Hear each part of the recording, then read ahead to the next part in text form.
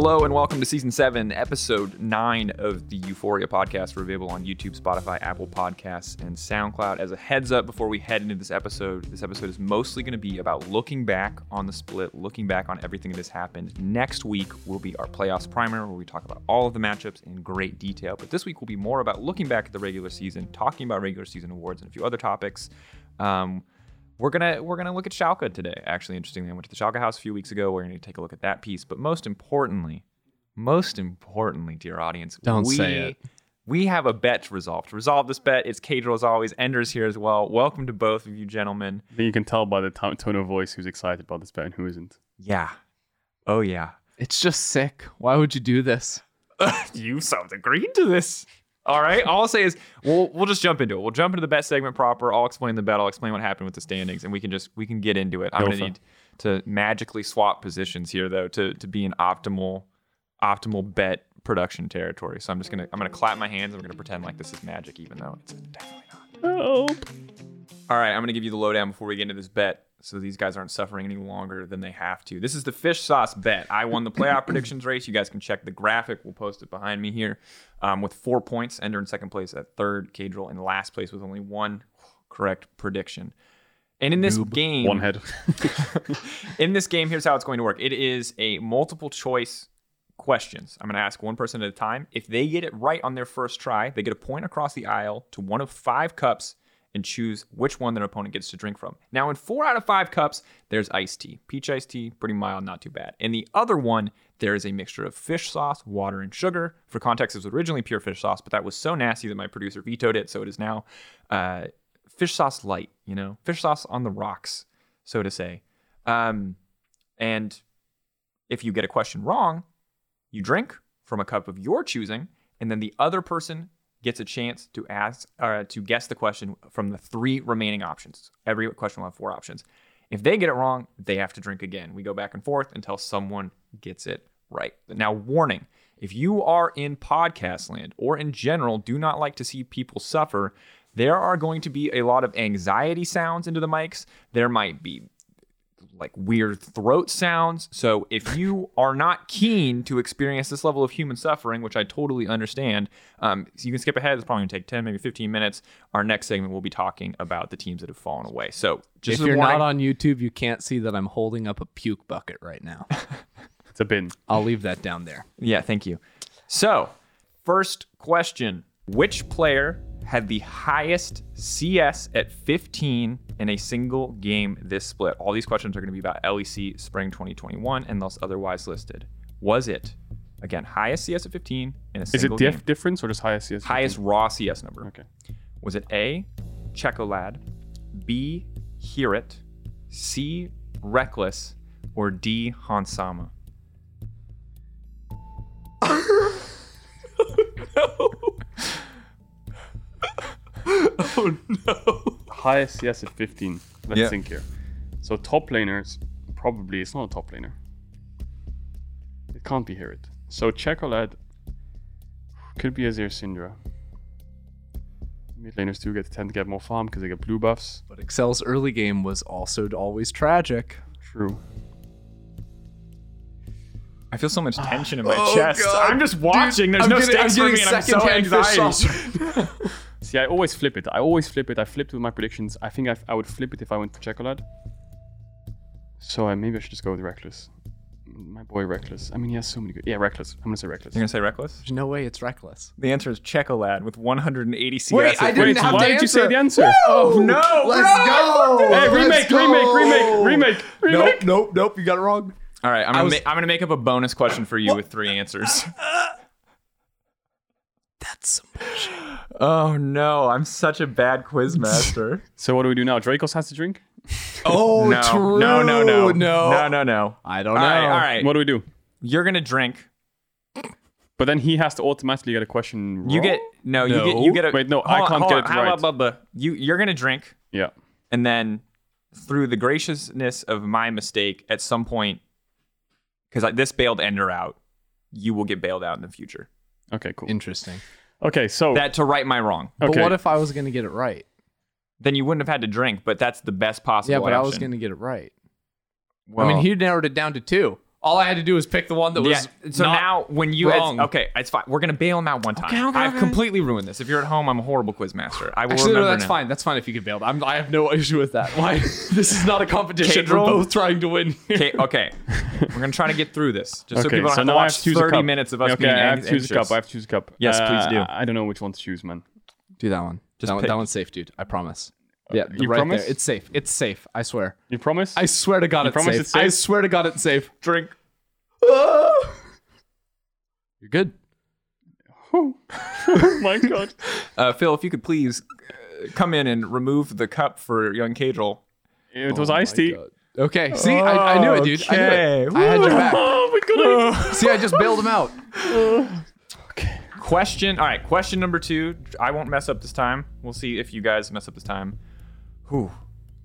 Number 2 for Ender. Which team had the worst gold differential at 10 minutes on average? Is it A, Vitality with negative 871 gold? Is it B, Excel with negative 1,081 gold? C, Astralis with negative 737 gold? Or D, SK Gaming with negative 543 See, gold? Astralis. Yes. Down the line. How did you know? Because it's not Excel. Which one did you choose? He said down the line. The next one down on the line. Yeah, Middle yeah. one? No. This Right one? there. Yeah, Right yeah. there. We're just going straight down.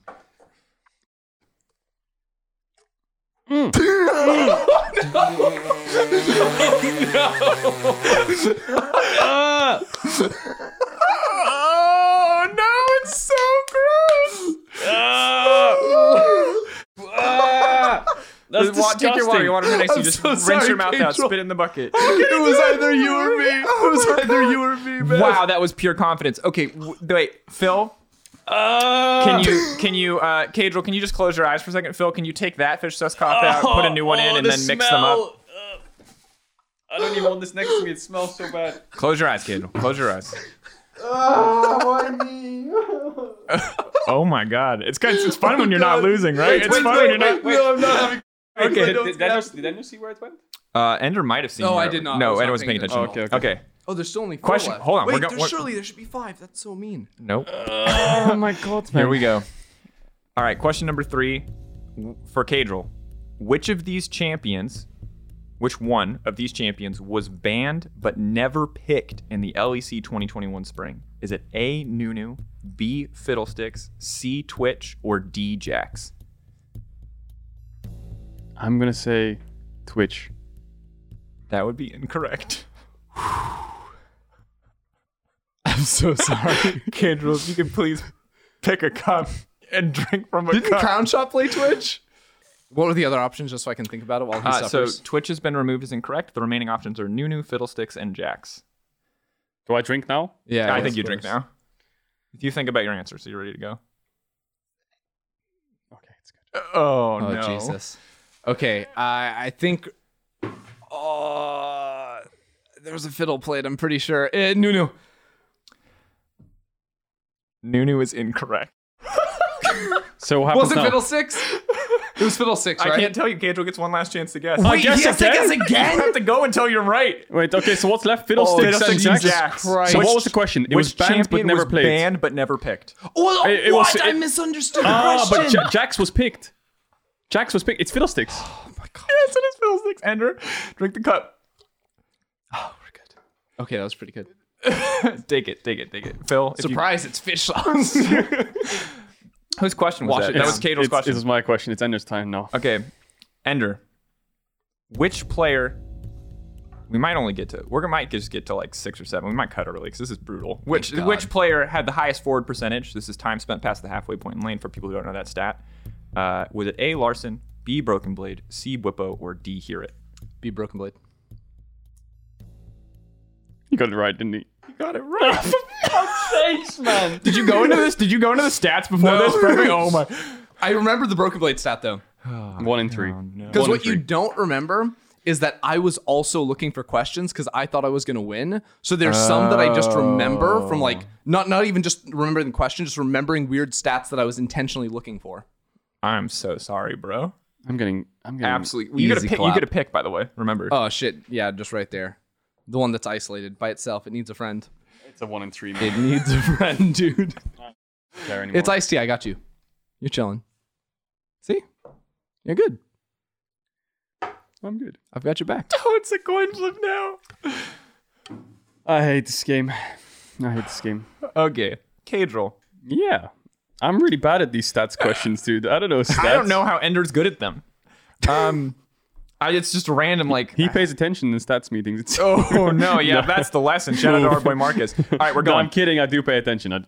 All right, we're going. Which bot lane had... Phil, you're going to have to tighten this up. I'm sorry in advance for the edit this is going to be because it's hard. Which bot lane had 0 2 versus 2 kills this season? Which bot lane had 0 2 versus 2 kills this season? Is it A, Vitality, B, Misfits, C, Schalke No Fear, or D, Astralis? 0 2v2 kills, the whole split. Oh my god, I have absolutely no idea. Honestly, I can't remember. Can you repeat? It was Schalke, Vitality. Schalke, Vitality, Misfits, Astralis. Okay, so it's probably Vitality or Astralis, I would say. Misfits, Schalke sounds a bit far-fetched. Kobe Vander probably have a little bit of scrap. We can't... Okay, Vitality. That would be incorrect. I'm so sorry. Please pick a cup to drink from, Caedrel. I hate my life. What do I go with, left or right? I don't know, dude. I don't know. Not again. Oh, Phil just clenched in its fish sauce. Pain. Oh, no, it's so good. Suffering. Oh, God. God. All right, Ender. What are the 3 options? What did you say? You said God, I'm Vitality. gonna The puke, remaining man. options are Misfits, Schalke, and Astralis. For 0 2v2 kills. 0 2v2 kills. Misfits, Astralis, Schalke. Schalke. It is Schalke. Good job, Ender. Ender's had 1 cup. Wait, does this delicious, fish sauce man. have fish in it? I feel like I had fish in my mouth as well Yeah, with the it's sauce. definitely That that would- would be where the name comes from. It's yes. implied in the name. Okay, Phil, out if you have any extra normal cups that you can add in for Caedrel, just can you throw those in? He needs the mercy at this point. All right. you only had 1 left. Yeah. Caedrel, I'm going to ask you and Ender to close your eyes at some point so that Phil can mix up your cups. But for now, Ender, it is your question. Whippo is about to hit 500 kills in the LEC. How far away is he? Is it A5, B4, C7, or D3? What is wrong with you? This is more like it. This is more like it. I was answering your questions. Get out of here. This is more like it. Okay, I'm gonna need those numbers Just again. sipping on one All of right. his cups, enjoying The it. options are 5, 4, 7, or 3. It doesn't change anything. Just flip it. It's not 7. Oh my god, it's disgusting. There's fish in the cup, by the way, in the sauce. 3. It's 3. Pick a cup for Caedrel.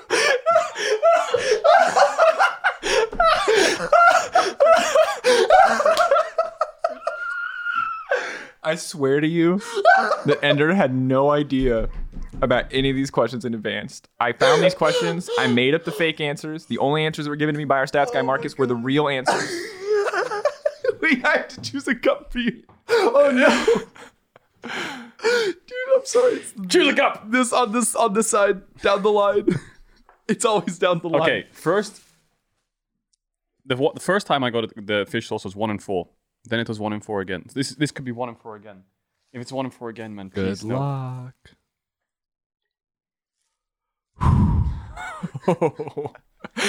You have the Okay. look of a man resigned to his fate. You can keep that and drink that if you want. It Yeah. helps. Okay. I All right. don't actually. What do you mean it helps? You've had 1 cup. Okay. Oh my god. I mean, I was Come on, thirsty, easy question. so- Easy question. Who's the AD carry on? Fanny, come on. Reckless. Which of these players Oh, very cool. Would have got was that wrong. featured in the most post-game interviews? Is it A, Jezu, B, Zanzara, C, Yankos, or D, Gilius? No. Do we count PGL? No, excluding PGL. And start of day interviews, just post-game interviews. See, this is a tricky one because Astralis didn't win many games, but in every single one of them, Zanzara probably got the interview alongside White Knight. Who were the other ones? Jezu, Zanzara, Yankos, or Jesu's Gilius. had a lot of them. My life, man. I honestly have no clue. Do you have any idea? Maybe. I'm gonna say Jesu. That is correct. Yes! Along with Trimby, Reckless, and Elyoya, Jesu is tied for number 1 at 3 interviews. Yes, I'm saved for Please one round. pick a cup for One Ender round, to drink I'm from. safe. I'm safe for one round. Okay. Oh, Ender. Now, do I spite you because there was one cup you were fearing? Okay, I won't do it to you. I'll do far right. This one? Yeah. Oh, Jesus. What? No, don't just drink the cup. Oh, thank God. We have to get Ender. He has to drink fish once. Okay. All right. Oh, that was terrifying. Here's a question that's almost perfectly designed for Ender.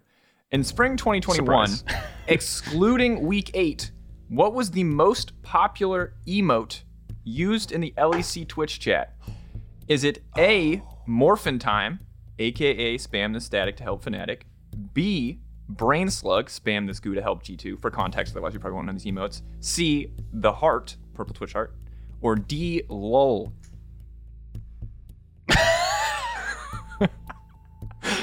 Wait, but LOL is too obvious. No, it's Is not. KEKW enabled in No, LEC chat? KEKW is enabled. Yeah, you're right. But It's I don't. not- It's so for the record. I was surprised that KEKW wasn't on this list. I don't think it includes better Twitch TV emotes. I think it was Well, that's exclusively Twitch. obviously rigged because it should be weird. I mean, I gave you the 4 potential options. Okay. I thought backstabbed or betrayed would be on here somewhere. To be honest. Okay. Wait.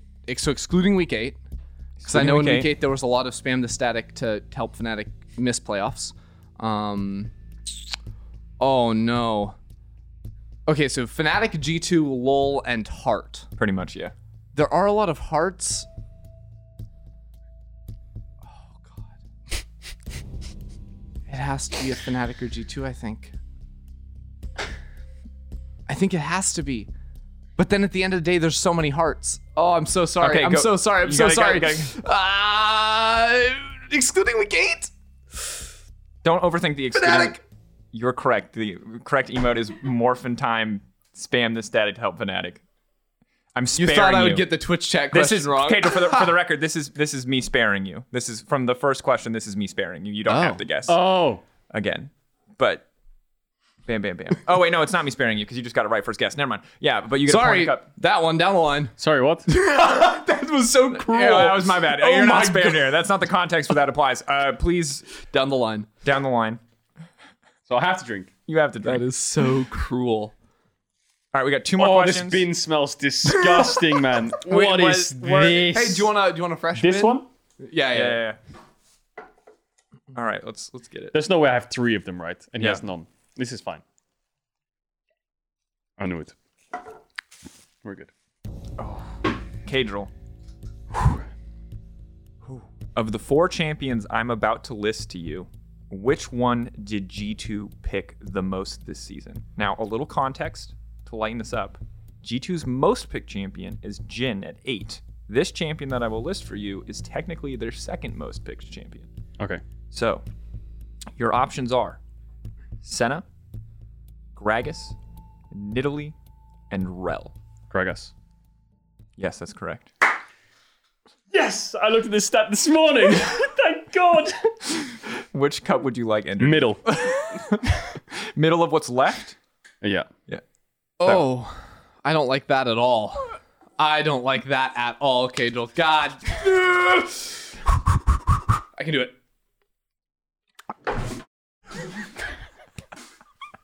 No, sir. No, sir. No. Oh, It winning tastes feels like so what good. cat food smells like. Yeah, it tastes disgusting. All right, That all is right, just- all right. One more question. No. This is for you, Ender. Oh, No. Ender, please, no. I'm 50-50. Wait, which one? Oh, I don't Just even get know. rid of all the cups, Ender. Just get rid of all the cups. You could get spared. Oh, I could get spared. This is the final round. You get spared. Oh. All right, last question. 3 left. You ready, Ender? Yeah. Which one of these players ended the season with 19 isolated deaths? Is it A, Bwipo, A, Bwipo, B, Broken Blade, C, Carzzy, or D, Humanoid? 19 isolated deaths. Actually, fun. I think before you think about this, I'll help you out a bit. Okay. There was a show match yesterday, and Carzzy played Thresh, and he got called out a lot. How many times did he die? I don't know. Like 5, 4. But I feel like you wouldn't die isolated very often outside of that, right? AD carries usually don't die isolated. Wait, why am I helping you? If he gets it wrong, I'm spared. Yeah. Okay, Bwipo and Humanoid are obviously the immediate ones that call out to me, but they're also probably, like, they're too easy. Humanoid, but on it would be a good meme if you just chose Humanoid anyways. Like, that is quite funny. You know what? D&D, Humanoid. You are right. Boom! I knew that. You know what? I knew. And now you're gonna pick. Wait, is Caedrel? You're not spared in this instance because I know. you got it wrong. I You didn't get picked your spared. last shot. For the record, this was a bait. Rigged! Because Bwipo is at 20, and my hope was that you would pick Bwipo so I could go, no, Bwipo has 20, and then make you try. Oh, that is. You see, I knew they were both really high. Yeah. Okay. That's funny. Nice. Sorry, Okay. I'm You're the sorry. worst He's quizmaster. outsmarted me at every You're turn. the worst Cade, I quizmaster. can't believe I actually had to drink one. That was really messed up. Which one do you want to pick? I don't really. Let you pick. Which one do you want to pick? I don't want to pick. Pick one. Why? Because you're one. going to pick the opposite. Maybe. It's a risk you have to take. No, you have to pick first. No, I'm not That's picking. what I'm deciding. No. No, you really do. No. You really do. I don't want to pick. We gotta wrap it up. You pick a cup. One of you pick a cup. I don't care who. No. Left. All right, drink the left one. Okay. Oh my god. Hey, I got you. This one is the fish sauce. All right, this has been the fish sauce bet. If you like bets like this, if you want to see more of this, let us know. No more of this. We're going to go on to the next segment of the show, but thank you for sticking with us. If you are tuning in at any point during this for Podcast Land, the gross part of the show is now over. Regular discussion will resume. Spoiler, we record the bet last, so whatever suffering these guys endured. We can just pretend. They You're like, haven't- that fish sauce, terrible. We record it last the same reason we record the spicy bet last. We don't know what's going to happen or how bad it's going to be, and I need a bucket. we need That's all. we've paid these fine men for their time, so we need to make sure we get the content. maximum value. The content. First up on the list of things to talk about today, while 6 teams did make it to playoffs, 4 teams did not. So in Euphoria fashion, it's time for some eulogies, which means saying goodbye to our teams. Now, gentlemen, we can do this in a couple different ways. We can just talk a little bit about the teams, or if any of you feel strongly to offer a few words for the fallen comrades, you can take a moment, maybe a minute, 60 seconds. Like a moment of silence. Yeah, a moment of silence. So I'll tell you what, let's do it. I'm just going to put you all on the spot. I'll go first so you guys have an idea what to happen. I'll set a timer right now for 45 seconds, let's say. I think 60 is too much. And I'll go for 45 seconds, and I'll let each of you go for 45 seconds on a team, and we can leave the last one. So I'll go. Who do I want to? Do you want Excel, Caedrel? That's my first question. Okay, dude. Do you want Excel? That's my first question. Because I'll take whatever. Yeah, sure. I can All take right, Excel. you got Excel. Ender, do you have a preference on who you want? Ooh, Misfits. You want Misfits? I think I'll take Astralis then. All right. No one wants Vitality. Yeah, checks out. Yikes, bro! You speak ill about the dead. That's questionable. That's like a faux pas in like every culture. Bruh. All right. Well, everyone else gets 45 seconds. Vitality got 3. Wait, from Ender. who finished last place? Vitality. Dead Okay. last. Vitality. Okay, dude. All right, I'll go. We gotta tone it in. We gotta make it serious. Astralis, you were an absolute mess this season. There were mechanical mistakes, rotational mistakes, drafting mistakes. But what you lacked in team cohesion and consistency and overall level as a team, you made up for with singular explosive moments and insanely entertaining Zanzara interviews. The end of your season was a beautiful thing to watch. And while I'm sad that it was spite that ultimately motivated you to kick the living shit out of the teams around you, I'm happy that in your final moments you could show us something truly grand. Because while you went down in a blaze of glory. Goodbye, Astralis. Dude, that was good. That was Deep.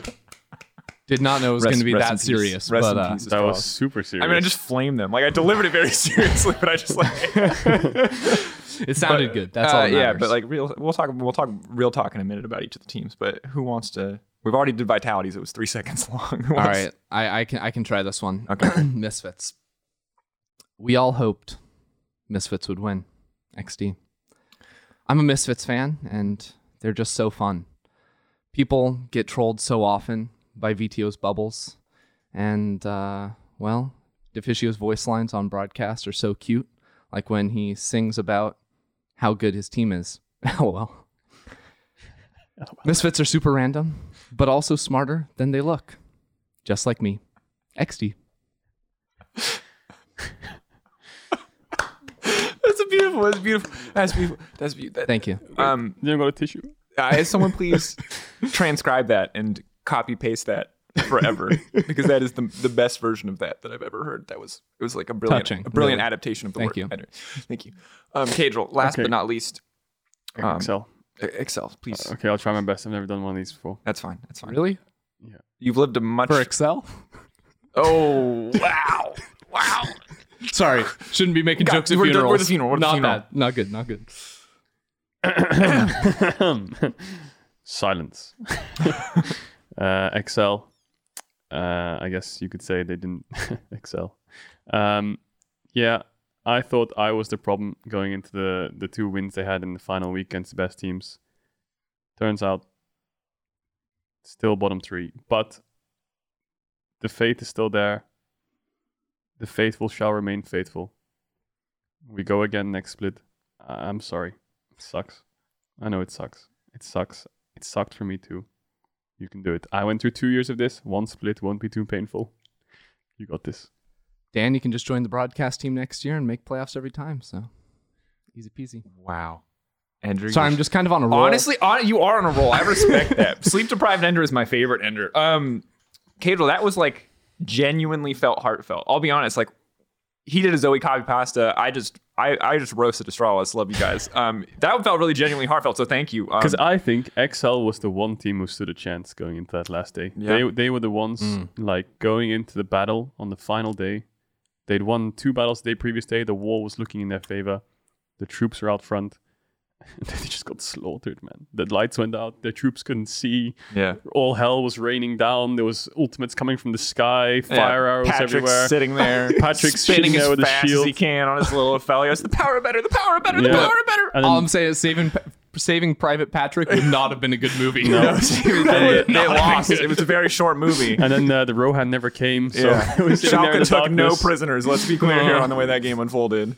Yeah. Oh man. Okay, so like seriously though, I think when we look back at all 4 of these teams, obviously it was kind of up and down. I think Astralis and Vitality were pretty much down the entire season, right? And while there were some redeeming games, these are 2 teams that are Astralis people expected to be at the bottom of the standings. I think they did really show last good week, but obviously it feels to me always really crap when you see a team like really show up in the final week when it's for nothing.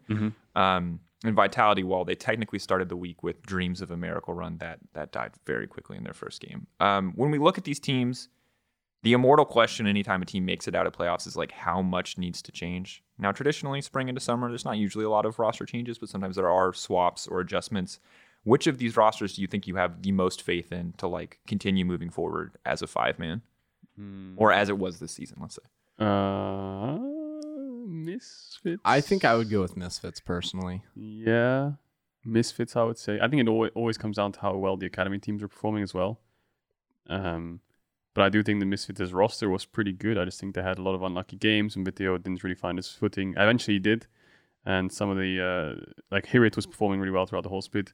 Razork and Viteo really found their footing towards the end of the split, and Kobe and Vander at the start of the split were running it a little bit, and then they got better too. So I can see the progress from Misfits, so I wouldn't go for any swaps in that roster. The others, I could see arguments as to why, but Misfits, I wouldn't really. Yeah, I think that's totally fair. I think that when you look at it, Misfits, it felt like they figured out their formula towards the end of the season, and it was getting better and better.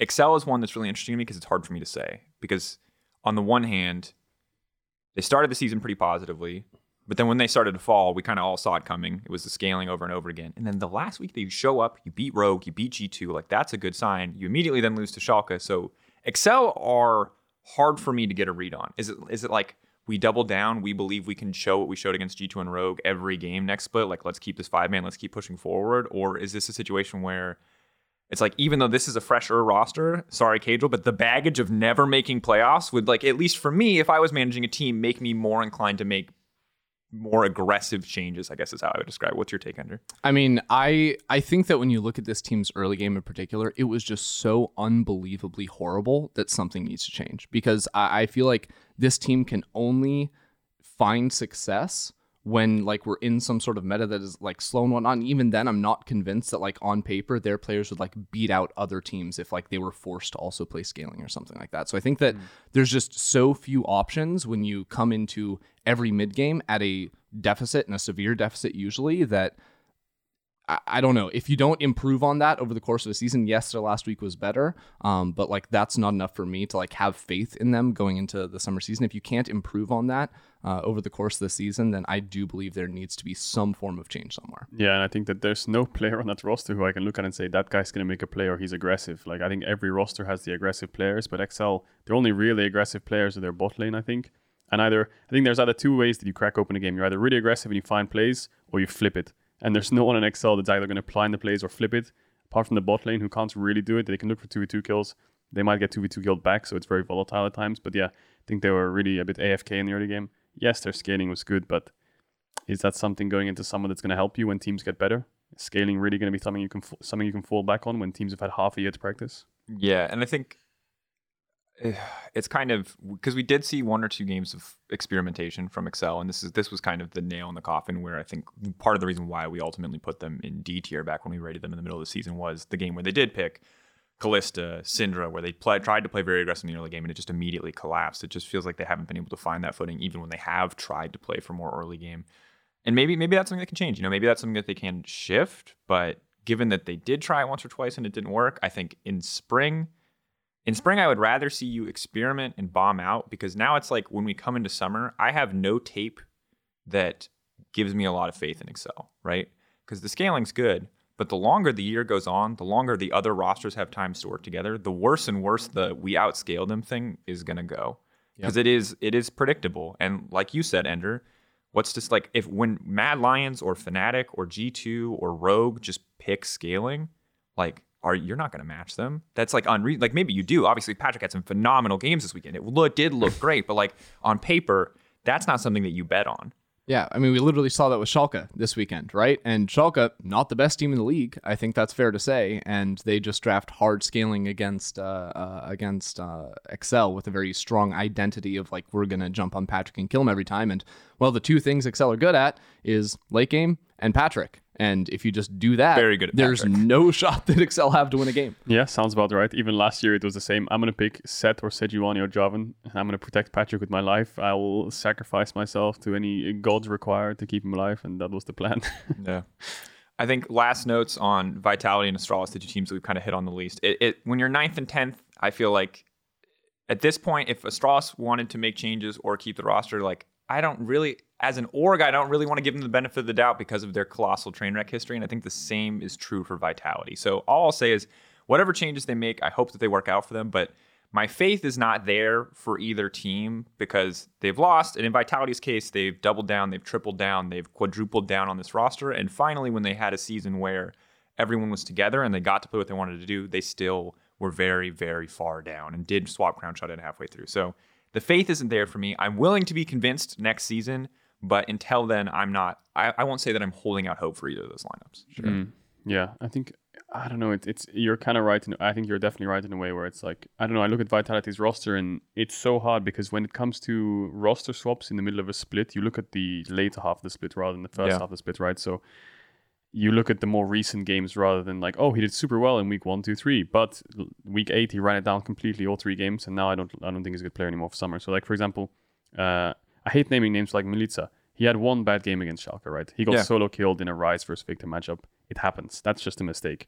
But I think you can look at that and be like, oh, well, that's a really big mistake, and it's the end of the split, and it's the most recent thing in people's minds, and like, oh, all of a sudden he's just bad. When it's not really the truth. He had a couple good games. He was playing well throughout the whole split. Yes, he was playing more supportive style Vitality. Yes, Vitality finished last place, but is that something you want to just think of Milica as, and then use this to kind of be the connotation around Milica? He got solo killed in the last week of the split, and maybe we should look to swap him out. But I have to agree in the way that it's like you finished 9th and 10th, so someone has to take the bullet somewhere, because if you just run it back, it's only going to get worse if you go into summer split with the same roster. I think that going from summer to next spring, yes, there's an argument to keep a similar roster. But going from spring to summer and finishing last, there's never going to be an upwards trend with the same roster, I think. I will say that both teams got better after they changed players. For sure. So like the one benefit of the doubt I can give to both those squads is that they did look better. I still think obviously more change needs to be done to like try to contest playoffs, because that's ultimately what like all our teams are going to be trying to do for summer is make playoffs. So some other things may need to change, not necessarily player adjustments. But yeah, both teams did improve, and I think it was a better look for them. Yeah, and again, I think I'm glad that like we're not naming specific names, and I think it would be unfair too. And if you're wondering like, oh, why aren't you calling out X player or Y player? Like, we don't see scrims. 90% of the games that are played in a week, we don't get to watch. Like, we watch 1 or 2 stage games, we see 1 or 2 moments. Maybe it's a sloppy death, maybe it's a sloppy performance from X player. Maybe it's crown shot over aggressive on a 1v1. Like, I'm not going to call. Whoa, naming names. Well, again, because this is like, these are the moments that people will remember, right? And that's not to call crown shot out. Like, that stuff happens. I respect the confidence to go for the play, even if it doesn't work out. But ultimately, teams are going to need to make adjustments. I can't say what those are. I don't get to see the behind the scenes, but we can all agree something needs to change. And for both these teams' sakes, I'll hope that whatever it is enough to make them a little bit more competitive with the middle and top of the table going in. That said, one team that did make it to playoffs in not quite miraculous, but still semi-miraculous fashion, getting 4th seed, I would say. Top 4. Definitely a miracle, is Schalke 04. Now back in week 6 or week 7, I visited the Schalke house and we took a look inside what that team environment's like, what their practice is like, and got a breakdown from the players and the staff themselves. So let's take a look. From streaks to slumps and even miracle runs, Schalke has experienced it all. So how does a team with such dramatic results stay focused on their collective goal? Well, that's why we're here today, to show you all the things you don't normally get to see, from the relationships to the environment and even the practice itself. All right, welcome to this EUphoria feature at the Schalke house, Neon and Broken Blade. Before we get into questions proper, how are you guys this morning? I know it's early. It's noon now, so I feel like we've officially hit gamer hours. But is this too early in the morning for you guys to be doing anything as intense as an interview? For me, actually, me and Neon both we wake up I think the earliest on the team, so it's kind of like we're always already playing at this time, yeah. which makes me feel good just to practice already, before scrims. Yeah, Neon, you were jamming right before we came here. You were like the first guy in the office grinding solo queue, streaming. Yeah, to be honest, I was like a little tilted because I'm like a morning streamer right now. Yeah. So I've been streaming like mornings, but now I couldn't because you guys came. Well. So I just had to deal with playing one game of solo queue. Look, I appreciate your commitment. I'll come into your chat. I'll apologize. I'll be like, guys, I deprived you of a day of Neon. I'll gift a couple subs. We can make it good. There you go. We'll try to boost those viewership numbers. A normal scrim day for Schalke starts with the team meeting. This is where they can discuss their objectives and where to focus their efforts. The meeting leads into an hour of solo queue, which acts as a warm-up before their 5 scheduled games. In between each scrim, they sit down and review the game as a team.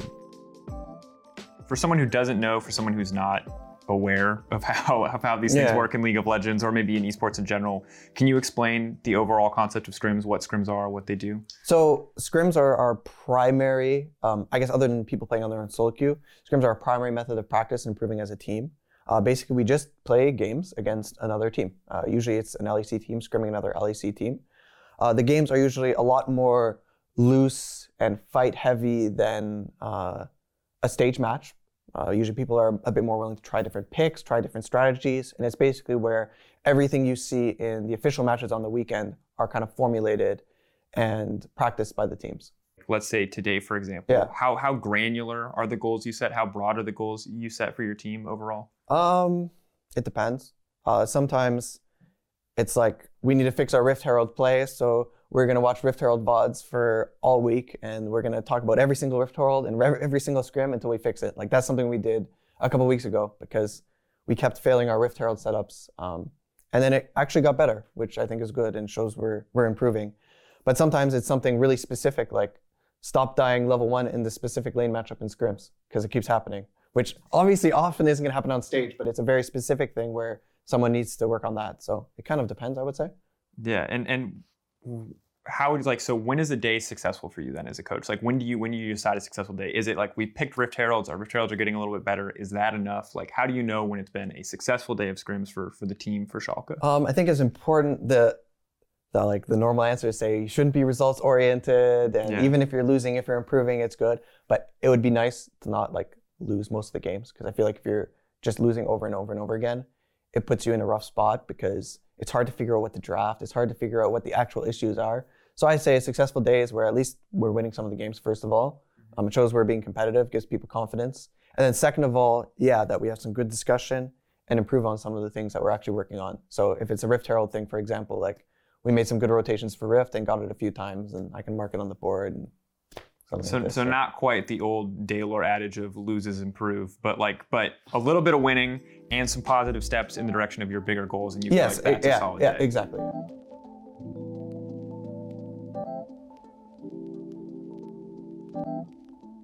When it comes to like what you guys want to work on personally, how do you actually decide and figure out what you want to set your goals for as individuals? We'll start with you, BB. Usually it comes to when my teammates criticize me in scrims, saying I do something not very good. I try to be open-minded. Obviously, sometimes I have strong opinions about some things, but most of the time I try to really listen to them and try to think about why they're saying things. But most of the time it's about champions that I have to learn. For example, there's new champions in the meta right now. People are playing a lot more Cyan. When they started playing Gnar a lot, I had to pick it up in solo queue, and just things like that. I really have to work on, because it's just really important to be like having those meta champs in your pocket, you know. Yeah. How about for you, Neon? Is it the same thing where like people like, is it mostly criticism from your teammates that's coming in to like help define your personal goals? Not really. Like for me, the personal goals, it's like me in this Scrimming environment, it's like mostly it's like a clown fiesta. So I just want to be really good at identifying which fights to not follow my teammates into, and like back and I'm like, okay guys, I'm letting you die now. So this is like one thing that I want to get better at. Yeah. And it's like my goal. And the other one would be being able to tell or like make sure that teammates know what I need. Because for example, when I'm fed, like sometimes I'm just like assuming that my teammates will play around me how I want them to play around me. Yeah. But that's not entirely true. Like maybe we are not all on the same wavelength. So I kind of need to like be able to tell them what I want from them.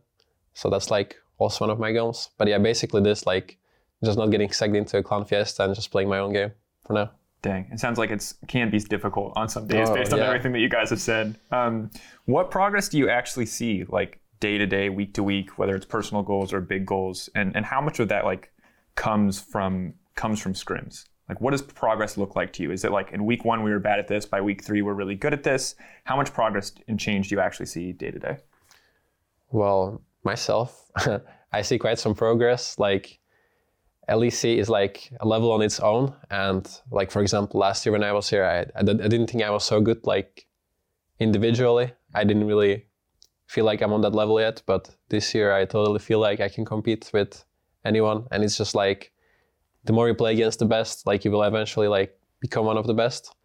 So for me, I think the more I play, the more I improve, and also as a team, but so does everyone else. So you need to make sure that the rate at which you improve on is like higher than the others. Yeah. Which maybe we have not done such a good job at so far. So as a team, let's say. The time is now 12:30, and Schalke are getting ready to start their team meeting.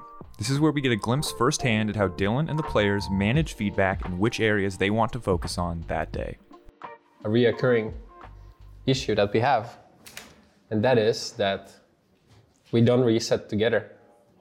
He takes the raid camp and he doesn't recall instantly, and for some reason Yugili is sitting here. But I think that you are also not doing a mistake.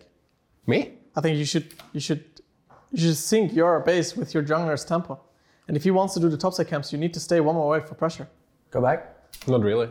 No, you do. No, I don't. You do. No, I don't. You really do. No, I don't. Why not? Because he's gonna march to the camps, he's gonna base, and we're gonna play it on the next wave that spawns. I think it's just more important that like we're here for retake on bot. He launches these 2 camps. I mean, then we can't sync our bases. I agree. Yeah, but okay, it doesn't necessarily have to be we base at the same time and it's completely synced. It just means you don't want to base 30 seconds apart of each other. Yes, I agree. That's the general idea, okay? Actually, it's the guy who's on strong side is good if you like dictate the tempo of the map. Yeah. Because you're the strong side. Yeah. Because when you're basing on top, you're like talking about bot tower already. I think everybody's going to play accordingly to the play, and it turns into a 5-man play. So we can try this. Tomorrow, I'm assuming we're going to be red side, but I guess it could be either as they have side selection. Well, we had a problem in this game where we wanted to path top, right? And then we wanted, like, you guys need your jungler bot early levels, so we can have a focus on that today.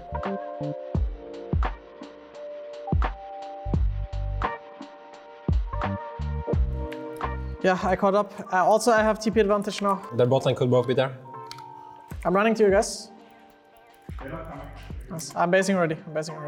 Are you guys always so upfront and honest with each other? Like, hey, I really think you're weak in this area. I think you're bad in this area. How easy is it to have those conversations? I mean, personally, for me, it's gotten a lot easier from the time I was in NA. A lot of people were actually holding back a lot of problems in the beginning, and I was like really, like I was fuming because if I'm bad and you think I'm bad, please tell me so I can at least work on it, you know. I think that communication is key in almost everything in life. And if I don't know that I'm doing something bad that I'm not aware of, I can give you an example. In 2019 spring, I think, my coach thought that I was bad at side laning and I wanted to play side laning champs, but he just didn't pick it for me, and I didn't know why I was like not allowed to pick it. But then like I couldn't even work on it, you know. And that's why I kind of learned how to like communicate with my teammates. And I don't want to offend anyone on my team by saying that I think they're doing something bad. It's just like, I want to get better, you know, and I want you to get better as my teammate. So obviously I'm going to tell you things that I think you could do better. Yeah, Neon, do you think that the viewpoint is kind of shared by the entire Schalke team? I think so too. Like whenever I had something to say, like there might have been like a couple of days where I like kept it inside of me. But when it like really came to it, it just like exploded. But then everyone was fine with it. Yeah. So as like being honest goes, I think we're doing a pretty good job. What does it actually take to like maintain that honest environment? Because you talk about some of the days, is it hard to like, is it harder to open up and tell people that you think they're performing poorly, or is it harder to like hold back a little bit and make sure that it's actually good feedback and not just like flame? Well, I think it really depends on the kinds of relationships that you have with your teammates. And I must say that like in this team, in this roster, in this lineup, I have a really good relationship with everyone. And I think everyone does have like a very good relationship with everyone. As in like, we're just friends, you know? Yeah. And like, we're all young guys who are just like fine being friends with each other. So if this is the case, then it's very easy. But say you have someone who you're not so close to and who maybe isn't like that great of a friend of yours and you just consider him like a colleague, then yeah, it is a bit harder to like bring criticism up to them. Scrims are now well underway. Schalke have just finished their second game. The result? A win. However, in Scrims, a positive result doesn't necessarily mean the players are happy with their performance. I think this was good, no? Our Herald played this game? It was actually like coordinated and good? Can we focus? Two things, no? Resets and retakes. It lets all these random times we get picked off on the map stop happening. Because all we need to do after we get tempo is just base, retake the other side, and then the game's just completely stabilized. Why is no one giving about top lane here, other than me? By the way, I literally said we need to be there on this wave. Yes, like why is and off in the jungle? I'm not off, I'm farming. Yeah, but you shouldn't be, because we're on a timer. You can farm after we take the tower. But if he gets the tower, we're actually so f***ed on the map. Like, if you want to TP top and go mid, that's fine. But I think here, should run straight top, and you should just roam mid. Yes. I think that's the best play. So talk to me a little bit about how the team mentality changes from the start of the day to the end of the day, what that looks like. Does practice, is it hard to maintain a good practice quality as the day goes on? So teams actually used to, in Europe, scrim 6 games. It was, I think, modeled after the Korean practice schedule, where they did 3 blocks and then 3 blocks with a break. Sometimes the break would actually be pretty long in between. The days would get quite long, and often you would find by the 6th game, teams would cancel pretty often, or the 6th game would just be not good quality, like a complete fiesta. So we've kind of gone down to a 5-game schedule in Europe. I think some other regions have implemented this as well, where you can play the game straight, get it while you're a bit more fresh. Obviously, it's a bit more fatiguing, but it also prepares you for a best-of-5 scenario, which I guess most teams should be thinking about, right? Because that's what playoffs are. By the end of the day, I would say things usually get a bit lower quality game-wise, but I think it depends. There's some days where people can keep their focus to 5 games, and the quality is pretty good. But if one team is just like losing or winning every game, often by the last game it can get a bit loose, I would say. So how much of this like attitude and this mentality changes when you're winning versus like losing on stage? Like how much harder is it to come into a week of scrims with a good mentality, with like maybe this growth focused mindset that you guys are talking about, when maybe the stage games are going better or going worse? Like what actually changes week to week? Well, so I would say first off, when we had this 4-game winning streak, it might have like gotten into our heads a bit. Yeah. Or like it might have made people take scrims less seriously or try hard less, which I think can happen to many teams, you know, and which I think could have been the case for us, where you're like, okay, we're really good now. We don't really need to put in all this effort again. And like, to me, it was not the same, because in the back of my head, I knew that those four games we won this year at the start were like, we're kind of lucky with the drafts and with how the enemy teams have been playing. So, yeah, I mean, I didn't like put my guard down, but maybe we have put our guard down as a team, and we came on a lose streak. I know this is a difficult time period, and I'll be honest, I was kind of hoping you guys would be like popping off right before I came to do these interviews. I thought it might make everything a little bit smoother, but since you guys are in the midst of a bit of a difficult loss streak, what keeps you motivated like week to week? What is it that keeps you hungry? What is it keeps you believing in this practice system that you guys have invested so much into? For me, it's the trust I have in my teammates and myself, because I think that I just played League of Legends for so long, and I know how good all my teammates are, and I know how good they can be as well, and I just see the potential in them, and that's what kind of keeps me going, you know. Also for myself, I just know that we can be a very good team. That is what kind of keeps me going. Yeah, would you say it's the same for you? Well, for me, it's a bit harder, I think, because like I used to be really thrilled to like play on stage. And it doesn't really feel like you're playing in LEC up until you go on the stage, you know? Mm. So it's a bit harder to stay motivated, but what keeps me going is the fact that I realize that I'm playing esports and that I can compete on such a high level, and it's kind of exciting when you think about it, right? Like all these years that Earth has existed for, and only like this past decade esports has been a thing. Like I am kind of lucky, am I not? Like, and all the other players, right? So it's just kind of a beautiful thing that I can compete here and play video games for a living. Wow. And I guess that kind of keeps me going. That is the most wholesome thing anyone is like. Yours was so team spirited, BB, but that was just wholesome. Like that was so like appreciative. Like my life is very good. I get these great opportunities. It had to come out at one point. After 2 wins and 2 losses, Schalke's scrim day is concluded. Despite these losses, the spirits in the final meeting of the day remain high.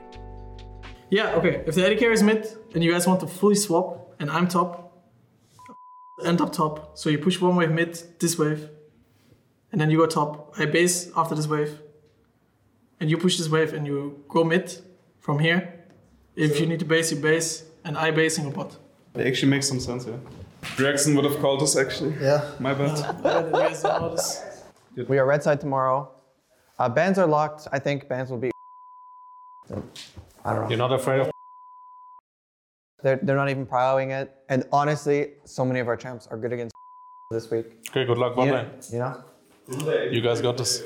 And thank you guys for being okay with all the camera people here today.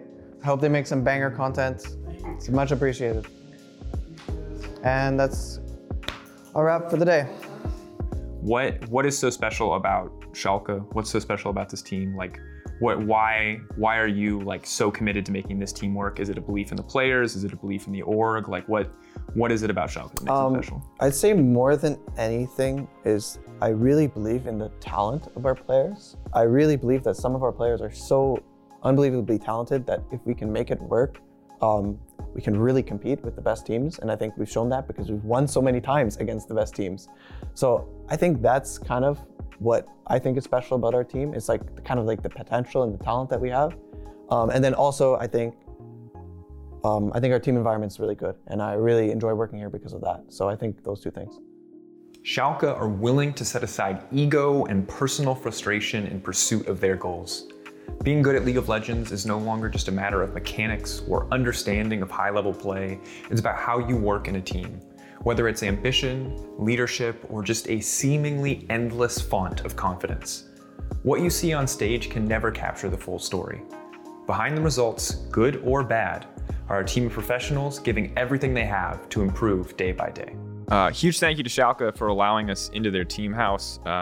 that was something that we wanted to do for a while. So trying to take a behind the scenes look, and it's hard to get a team to agree to open up their team environment and let in what is essentially press, because I'm not gonna lie, they were very, very upfront. They were very honest with us, and that's that kind of honesty I think is always risky, because if we had accidentally not blurred one screen or released, to be fair, this is from like week 6, so there's plenty of time, right? But if we had accidentally leaked some picks, or there was anything else like that, you have to really offer yourself up to be vulnerable like that. So thank you, Schalke, for the opening of your home, the honesty from the players, and overall it was cool to see some insight into European scrim culture. Drakos, the people have to know. Did you know Nocturne Karthus was coming on Sunday? I won't lie to you. Okay. I knew. You knew? Whoa! They said specifically that this draft is to destroy Young Buck. That Dylan hates Young Buck. That's the stuff we cut out. I'm kidding. I didn't see any of those picks, actually. I saw no spicy picks. I don't know if they deliberately avoided the spicy picks. Also, there's no beef between Young Buck and Dylan. I'm just making that up. I was liking the drama, though. I was buying in. I was ready to make a Reddit post right now. No more drama, please. No more drama. You're done. You got to start ignoring your donos. No more drama, baited. Please. It's already clipped. There you go. Thank you for taking that out. No, but of it's just context. interesting because I think that many people don't understand the behind-the-scenes things with scrims. Like, you either have really good days, you can have really bad days. Players are very, very critical of each other. Like, you did this wrong, you effed this up. Like, come on, don't do this again. And then you have to take it like with a grain of salt, take it seriously. And you can also use scrims for picking crazy things, like trying out random stuff. And that's probably what Schalke did all last week for the game against XL. Maybe didn't get to see some spicy picks, but spicy picks happen quite often. You would be surprised how many spicy picks happen. What was the spiciest pick you've ever played in a scrim? Me? Yeah, you personally. Jace jungle. It was so broken. I was convinced. I remember we were scrimming Fnatic preseason 2019, and Jace was really OP, and they picked Malphite into it or something, and then we flexed it jungle, and it was with Red Smite. Oh my god, Warrior Jace with Red Smite. I was one-shotting people. I like it. How is the clear? That sounds awful. Yeah, I had to have a really big leash. I was like, that clear sounds like utter garbage. Yeah. But if you ask me what the craziest pick I played against, dude, just imagine the craziest pick you can think of. It's probably been played in scrims, yeah. Teemo jungle. Okay, maybe not so much Teemo jungle. Not so much Teemo jungle. It has to be based somewhat in reality. Yeah, like the zillion Scions in bot lane, the I don't know, anything mid Soraka tops and Lulu jungles, all this stuff has been played, but nothing really came out of the testing zone. It's all in the science laboratory, Everyone's with the little vials, mixing and matching, trying to find something that they go, oh, Eureka, I found it! But no one's found it yet. Well, Schalke found Karthus Nocturne. It looks like a solid combo. I wish we were there for that moment, because then I wouldn't have to make up fake drama. I could actually could have been there for the secret strategy meetings. Probably wouldn't have been able to show it in the end, though, because they still all have made it now to playoffs. But bringing things back again before we look ahead to playoffs in the last few minutes of this show, next week's episode again will be where we go into every single playoffs matchup in great detail. We need to talk about the end of season awards, which are Rookie to Split, the All-Pro Team, and the MVP. And I want to start with Rookie. Let's talk about it. We had a lot of rookie names this season. There are a lot of interesting options up on the table. Who do you guys have as your Rookie of the Split? Who are you guys hyped on? Right now, it's Elyoya. I think he's definitely stepped up. He's more than filled Shadow's shoes, I would say, especially looking at Spring Split specifically. Because if you look at last year, Shadow, and I think Madline and Spring did finish third in playoffs. Can't remember where they finished in the actual regular season, but third place in Spring Split with two new additions in the top jungle. I think he's been playing fantastically in the early game especially. And I'm a big early game connoisseur, so. Love it. I completely agree. Elyoya is great, but he's my number 2 because you forgot about the one player that is by far our strongest rookie. And if you guys aren't aware, that is Treats, who is legitimately a rookie, and I think solo carried SK to a playoff spot. But is he really a rookie, man? Technically, yes. Okay, all right. We're going to have a discussion about this right now because this is important to me. Because on the one hand, I agree that Treats absolutely carried on SK.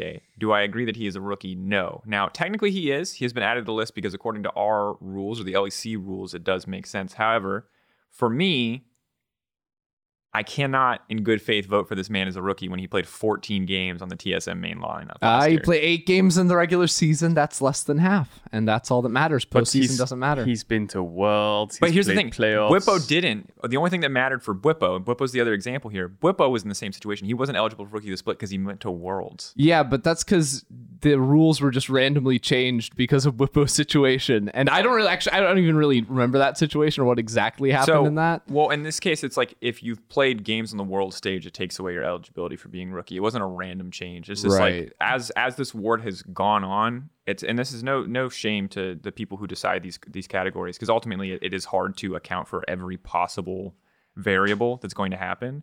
But the difference between the two situations is that Treats just didn't make it to Worlds. If Treats had played games on the world stage, he would have been ineligible for Rookie of the Split, which to me, it's like, do I think Treats is a young player? Do I think he's very successful? Yes. And spoiler, I have him in my MVP discussion. I think he did carry SK. I think he just absolutely deserves praise. But he has so much more Premier League experience than any of these other guys that it feels, while Treats, I understand, can feel like unlucky. You know what I mean? Like you played 14 games and now this caster doesn't want to give you an award. Like, yeah, that's how I feel. Other people are entitled to feel he is technically eligible, even if I disagree with the criteria.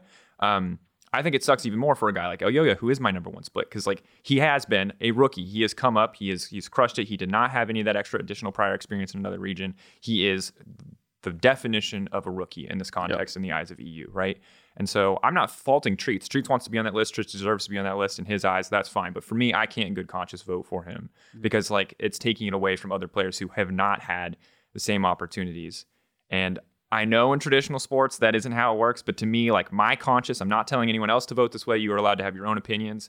I can't do that. I don't think that's fair to the other rookies. Yeah, I agree completely. I was going to bring up the traditional sports example because like that's the precedent for being eligible for Rookie of the Split. In most sports, if you play less than 50% of the games, you're good to be a rookie in the next split or the next season, I guess they would call it. I mean, we call it seasons now too. I don't know what's going on there. But yeah, ultimately, I'm voting within the criteria, so I would go Treats myself personally, but EUphoria would be number 2, and then I think there's a gap. There's a big old gap. Like who else is on that list? Who else do you think is notable? I'm pretty sure I actually can't remember who I voted. Trimby. I put third. I think in my vote. I think Trimby's my third. I think Trimby's good. I think the gap's not too bad. I think it's Trimby, and then there's the decent after gap. Trimby. Then it's like the thing is consistency just wasn't there, and I think the thing for Trimby is that like if you look back at the start of his split, he was kind of running it a lot. He got progressively better. He was really good, but he's also in the same position that I think.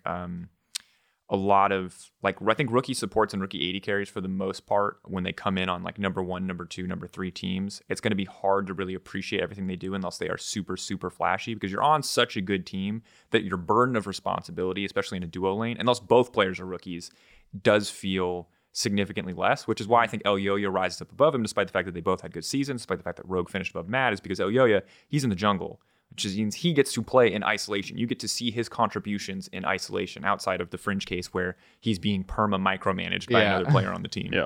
I'm glad you made the clarification of like the flashiness because you look at like last year, for example, Karzi and Kaiser were like huge rookies that everyone was pretty much looking at. They're like super pop off in the bot lane. Like Jezu Treats would be the other example of like rookie bot laners that are like definitely like showing up and looking very, very strong. Trimby, role player on the team. It's hard to look like to stand out among all the rogue players. So I do not envy the position he's in, although he also does get second place. So that's pretty sweet too. And he's doing his job for his squad. Yeah, I think when it comes to, and I can't say this, but I hope that when teams look at player applications, that like Rookie of the Split isn't the number one accolade on their mind. It's like, he was Rookie of the Split, like, or he played with Rogue for 3 years or 2 years or however long term he's going to play, you know, and You know what I will say about Rookie of the Split though?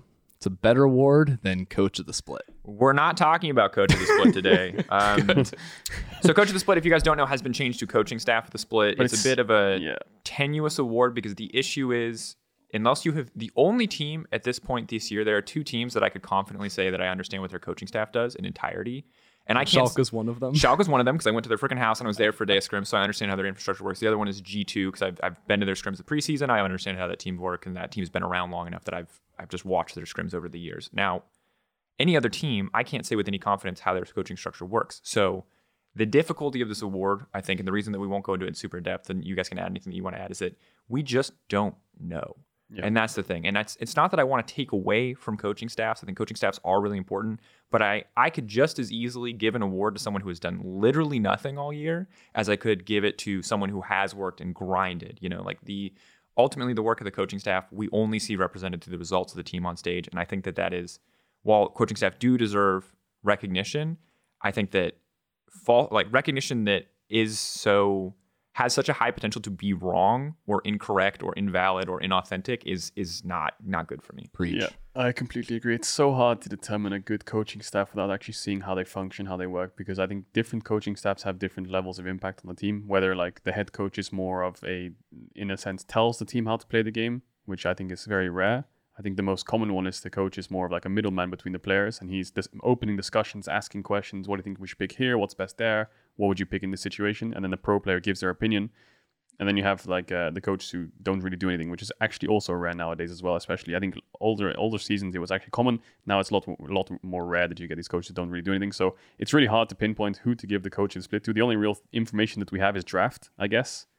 And even that is like influenced by players. Yeah, that's really influenced by pro players. And then you attributed like, well, this team's winning a lot.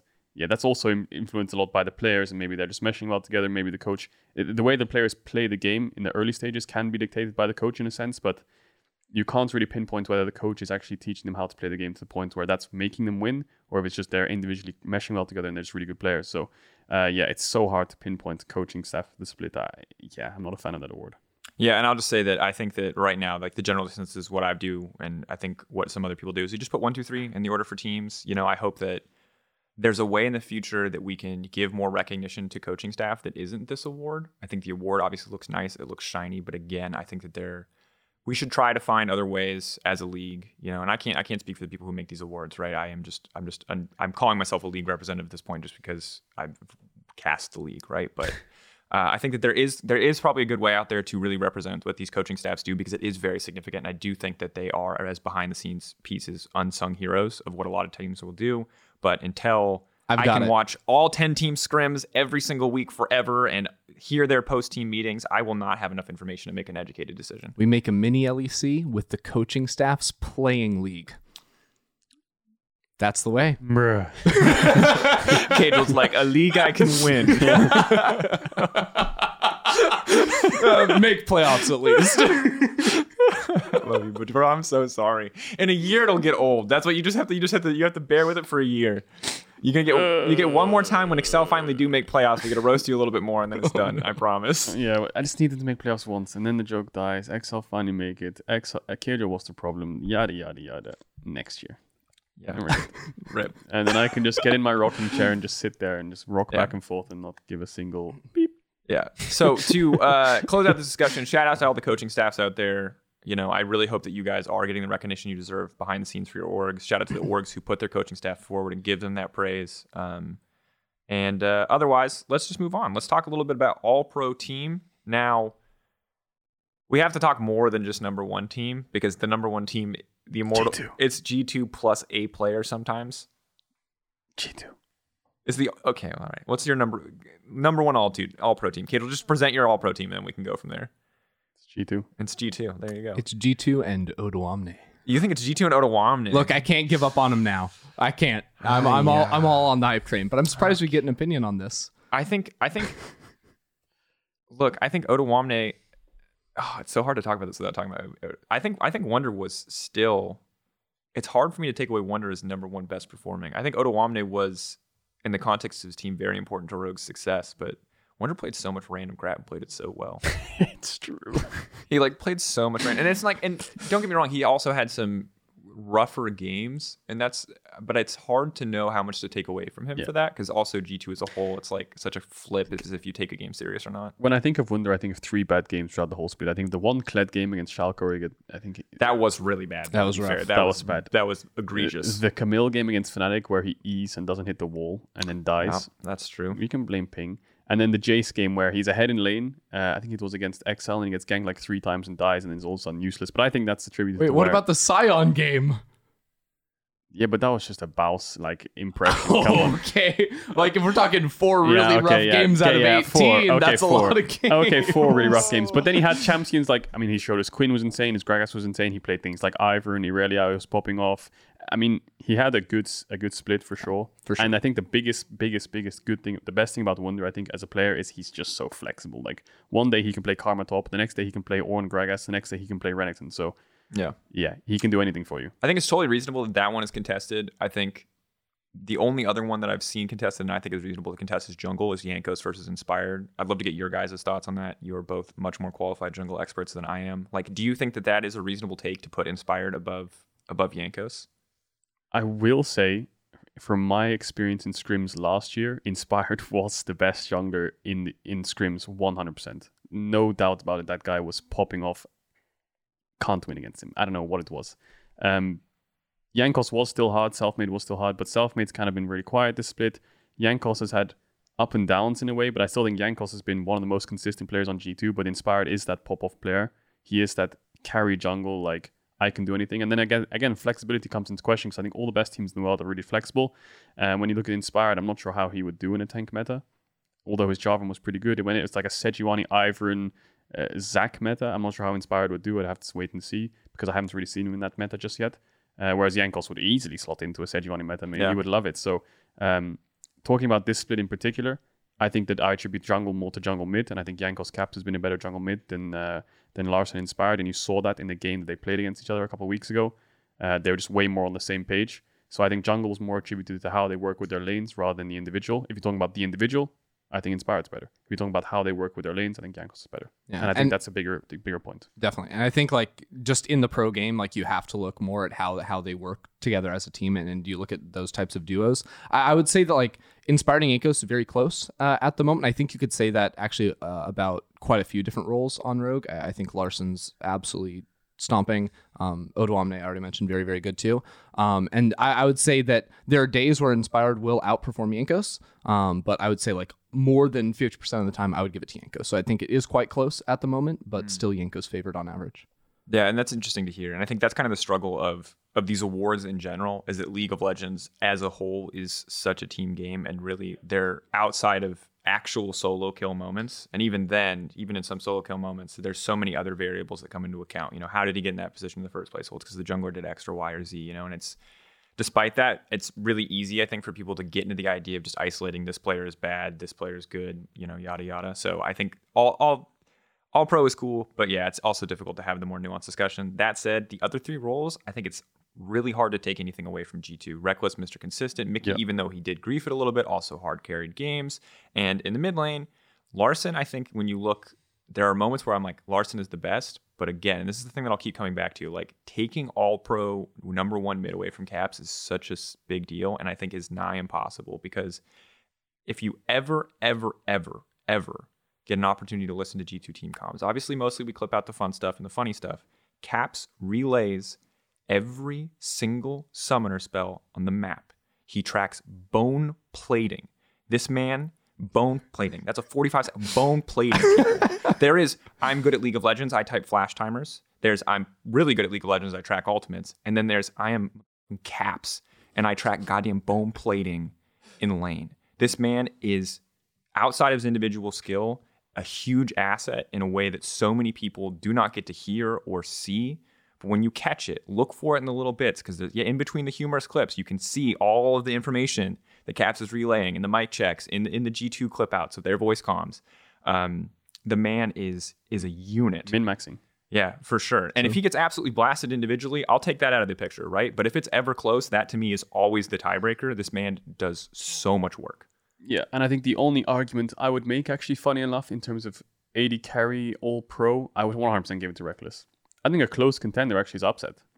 I think his team is 9-9, 50% win rate, but he has one of the best KDAs, the highest CS differential, the most 2v2 kills, and every single game that they lose, it feels like it's not really Upset's fault. Just Fnatic overextending, Upset sitting there like getting dove 5-man, or he's just only got 1 or 2 deaths, still pumping out the highest damage on his team. And then when they're winning the games, he's the one with 0 deaths, 1 death, and he's pumping out the highest damage on his team, mid lane supportive.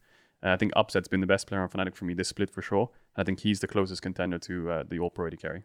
I think it's actually crazy that Fnatic lost Reckless, and their bot lane looks still so insanely good, right? Like with all the 2v2 kills and whatnot happening, because like that bot lane is legitimately terrifying to face off against. And like the difference of 2v2 kills between them and the next closest bot lane is like 5, 6, it's like a huge number. Like it's not even remotely close. And it is like sort of the Hylissang playstyle, but Upset has just definitely jumped right and he's all aboard. Like he's ready to flip 100%. And you even think about yesterday's game against Rogue.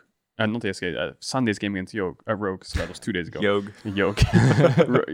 It was Upset and Hylissang winning the lane. They were actually winning that lane really, really hard. But then Selfmade comes and misplays the dive, and then they misplay it again, and then all of a sudden bot lane lost, and then you see Upset getting 5-man dove. So I attribute a lot of success to Fnatic from their bot lane, especially. Yes, Purpose had his pop-off moments. Yes, Niski has been a really good supportive backbone, and yes, Selfmade's one of the best junglers, but yeah, I think a close contender for the best AD carry is Upset. But obviously Reckless is definitely Mr. Consistent and has shown up with an amazing performance to split. Yeah. Support, I think, would have been usually is the Mickey Hylissang race. Now, Kaiser was kind of the third horse in that race last season. I don't think it's as apparent this time around. Trimby, obviously, in his rookie split has had his moments, but hard to put him up there. Treats, all get pro. him in there. You think 2 or 3? Not number 1. He would be battling for 2 or 3. Ultimately, it's a fan vote, so I believe. Yeah, also Mickey it's a fan vote Hylissang this season. So I'm actually curious if anyone besides a G2 member makes first. Who else is really popular? It's like it's Odo Wunder, it's Inspired Jankos, it's Larson Caps, it's Rogue G2. Yeah, for sure. And then I don't think there's Treats. I don't want to. Yeah, bottom Treats, line, if you don't, there's articles explaining this as update the votes. This is where the update for coaching staff versus just coach of the split comes in. This is the update where some of these are public votes. I think it's cool that it's a public vote. I think always you take it with a grain of salt though, because it will be a 50-50 mix of people who are like really believe that this player is the best in the league and people who are just like, I really like this guy. I think this guy is good. And maybe they can't quantify it, but they're really big fans of X or Y for some reason. So we'll have to see if it's the popularity contest, how close it is to maybe a more traditional vote. I mean, you won the best NA import, so clearly a popularity contest. Was I in that? Because I went to NA and then I came back, so I was technically export. You're like lost. Treats. I was like exported then imported. Yeah, but they put Niski on there. Yeah, they had Treats, By Broken the way, Blade, Niski. If you were on the LEC Discord and you voted for me for import, I know that's a totally made up BS award. I love it. I was like, we both won an award. Yeah, we did. We came up. Guys? Boom. Oh, did you win the award, Ender? Look, I won a lot last year when I wrote the segment. Then they stole my segment, made it a real vote, and now I'm losing.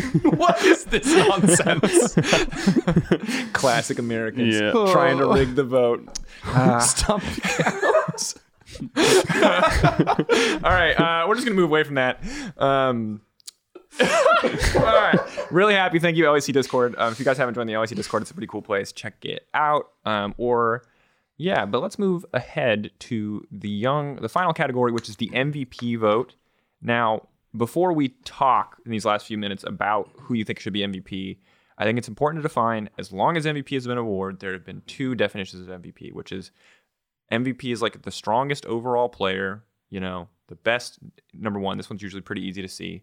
And then there's the most significant team contribution. And this one is always a little bit muddier because it means that for top teams where everyone is pulling their weight equally and you've got 5 members that can carry, it's maybe harder to define that MVP. So what category do you guys prefer? I don't think there's one that the award category doesn't specifically say. It just says most valuable player. It doesn't define what that means. I think finding a balance is good, right? So if you have one player that's carrying their team but they can't win, then obviously let's take Patrick, for example, from last year on XL. And he was by far one of the best AD carries in the region, even though we still finished 7th, right? So even though we even accepted as a team, like Patrick's the carry, we're going to give all the resources to Patrick, but it wasn't enough to bring them over the finish line, right? So the balance is there. Whereas if you look at other teams where, for example, if the player actually is single-handedly carrying their team in a way, Treats, let's take an example, and they do make playoffs and they are successful to the point where they've crossed that line into the top 6/top 5, then the balance is there. So I think that for me, to kick off the MVP voting, my MVP is Odo Amne. Now, Rogue did finish first in summer, yes. Rogue did go to Worlds, and they were one of the most successful teams in the regular season in Europe throughout the whole of last year. But I think that pushing them over the line to the point where they can compete in Worlds and they can compete in playoffs to the point where they can actually contest the top 2, I think that's where Odo Amne is the biggest factor. Yes, Rogue did take G2 to 5 games in the best of 5, but I think Odo Amne is going to be the factor that pushes Rogue to actually contest G2 in the best of 5. Perhaps not in Spring Split, more so in Summer Split, to the point where they can actually contest the title.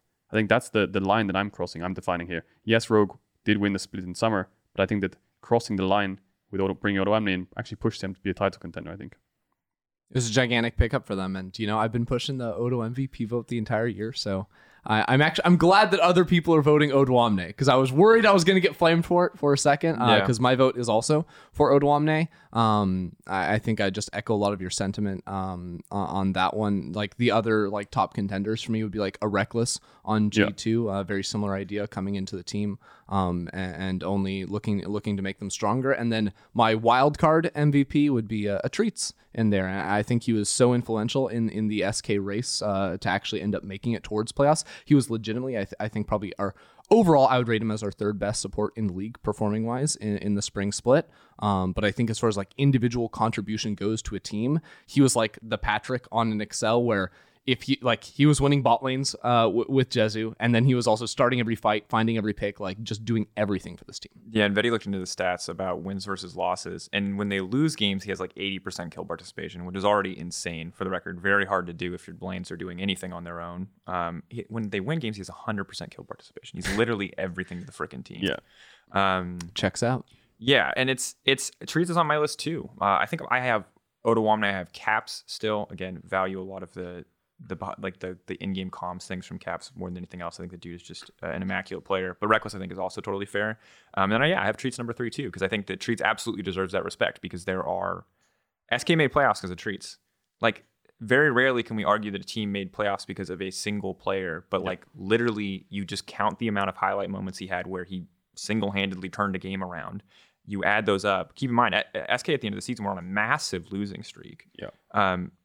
And while I'm concerned for them for playoffs, the reason that they are here is this man. Yeah. Any other player, and that probably does not happen. Yeah, I agree. And I think that it's all relative to how you feel about the impact of the team. So, for example, with Treats, like you were saying, they were one win away from not being in playoffs. And Treats clutched out so many losing games for them. Yeah, the biggest one that stands out is Mad Lions, obviously. The games were pretty much lost to the point where it's like, okay, let's just try and hold on. He makes a play, they win the game. So they get an extra win on the board, and that actually pushes them to playoffs. So it's all relative. Like Reckless making G2 a better team, you could argue, or a different team to what they once were last year. Odoamne pushing Rogue to be a title contender, and Treats carrying his team to playoffs. So these are all 3 MVP candidates in different spectrums, but I think they all definitely deserve the credit, in Caps as well, especially for the amount of comms, the amount of power that he brings into mid lane, the amount of control that he has. And let us know if you feel like we missed out on anyone. Obviously, there's a lot of people who deserve that recognition when it comes to MVP. Ultimately, only one player can win, but there are a lot of players who really surely stepped up this season. But now, gentlemen, looking forward, last little bit here, a teaser of what's to come. Again, next week's episode, all about playoffs, all about these matchups. But let's talk just really briefly. Split finished out, Schalke Miracle finishing in 4th, which means G2 instantly went, yeah, we'll take that one for round 1. So G2 and Schalke are first round in the winner's bracket, Rogue versus Mad, and we got Fnatic versus SK. Overall thoughts on playoffs? You can talk about a specific matchup or just generally how you're feeling. What do you guys? Go ahead. I'll start with the storylines. You have El Clasico in the bot lane. Oh my God, Fnatic versus... We can't call Fnatic versus SK El Clasico anymore, dude. It just doesn't. Trevor would call it that, so if I'm casting it with him, we're going to have to. El Clasico. We have the first and second regular season finishers from last year's summer split. Rogue versus the Mad Lions. It doesn't get better than that. Ooh. Or wait, it does, because the even bigger rivalry, Schalke versus G2. Schalke, the G2 killers, face off in a best of 5. Ender's hit all the narratives already. Man, what do we even but say? Now I'm turning my brain on, and every single match is a 3-0. No. We have 2 weeks. You can't tell them that. Guys, they're going to be really... Yeah, you might be right. I think you might be right. Maybe it is. I think Fnatic SK is close, but it isn't. Yeah. Because Fnatic's form recently... actually, if you haven't seen the update, you can check. There's an article on .esports, I think, as well as a tweet from Fnatic about how some of the members in this final week had COVID or were struggling with COVID. I don't know all of the specific details. Maybe you can find them for yourselves. But hoping to see Fnatic recover. Yeah, Fnatic and SK are 2 teams that have been struggling in a way to find the consistency. So it's 2 like volatile teams against each other. I agree. Fnatic's a bit of a stronger team right now for sure. And then you have, like Ender said, Rogue versus Mad, which is almost like the baby super teams that came in from last year, who both did super well last year, whereas one's gone ahead and one's fallen behind a bit. So we'll have to see how that plays out. But I think Mad Lions actually did really well into Rogue last time they faced against each other. So I don't know if that's Rogue just disrespecting or anything like that. But I think this will be an interesting game to watch. Because I think the only way they lost that game was Larsen's Shockwave, even though Mad Lions should have won that game. So that could be an interesting series. And G2 Schalke, the Titan Killers. So I agree with Ender. They could all be 3-0s. I think the closest two are definitely Rogue, Mad Lions, and Fnatic SK. I think G2 Schalke, the best of 5. And the most important thing to note actually is everyone's playing from the studio. The studio, yeah. From the stage. Oh. And I think the two biggest factors to that is, one, the pressure is higher, and 2, it's a small thing, but something I noticed as a pro player, white noise. If you're a rookie and you have never experienced white noise, this will throw you off in a best of 5.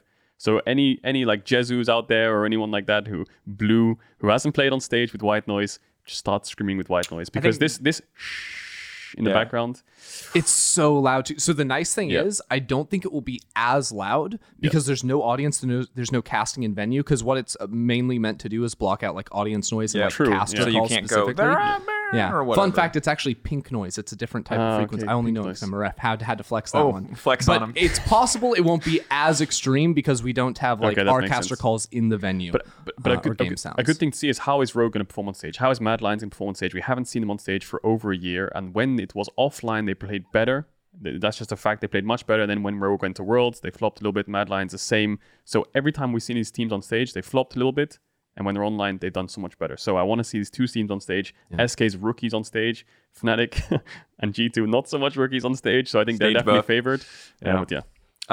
So just to round it out, I think in general, if you guys are coming out of the regular season and you're a fan of any particular team and you're like, you're worried about how their best of 5 is going to go, remember, it's 2 weeks. We've seen teams' entire identities change in this 2 weeks of practice. I expect Fnatic to look like a different team. I expect XK to look like a different team. Schalke, G2 maybe not so much. Rogue maybe not so much. They seem to have it pretty well figured out. Mad as well maybe can mix things up a lot. Best of 5s are always a different beast. So even if you're hearing 3-0 right now, remember, a lot can change very quickly. We can expect so many different things. That game 1 can come in and all the prep that we've done can be made irrelevant in an instant when teams have shifted up their style completely. But that said, we'll just have to see what happens. This has been EUphoria Season 7, Episode 9. Thank you, Ender, as our special guest for joining us. Back in jail. I let Caedrel shout out his stream all the time. You want to shout out your stream real quick? Twitch.tv/EnderCasts. Come watch him play League of Legends or Valorant. Mostly Valorant. Valorant. Or Love Valheim. Valorant. There you go. Or Valheim. We need to get back on that. Yeah, it's Valheim boys. Otherwise, thank you guys so much for watching. And if you're fiending, I'm cringing. We have to do the fish sauce next. I know it's out of order, but the fish sauce is coming next. He doesn't know it yet. You guys will have already seen it. One last thing, Caedrel's birthday is on Friday. There's a birthday stream. Check that out. Otherwise, we are off this week for the LEC. We will be back next week. 3 back-to-back best of 5s. Friday, you got Fnatic SK. Saturday, you got G2 Schalke. Sunday, you've got Rogue versus Mad. This playoffs is going to slap, so get ready for it. Otherwise, we'll see you guys next week to break down those matchups.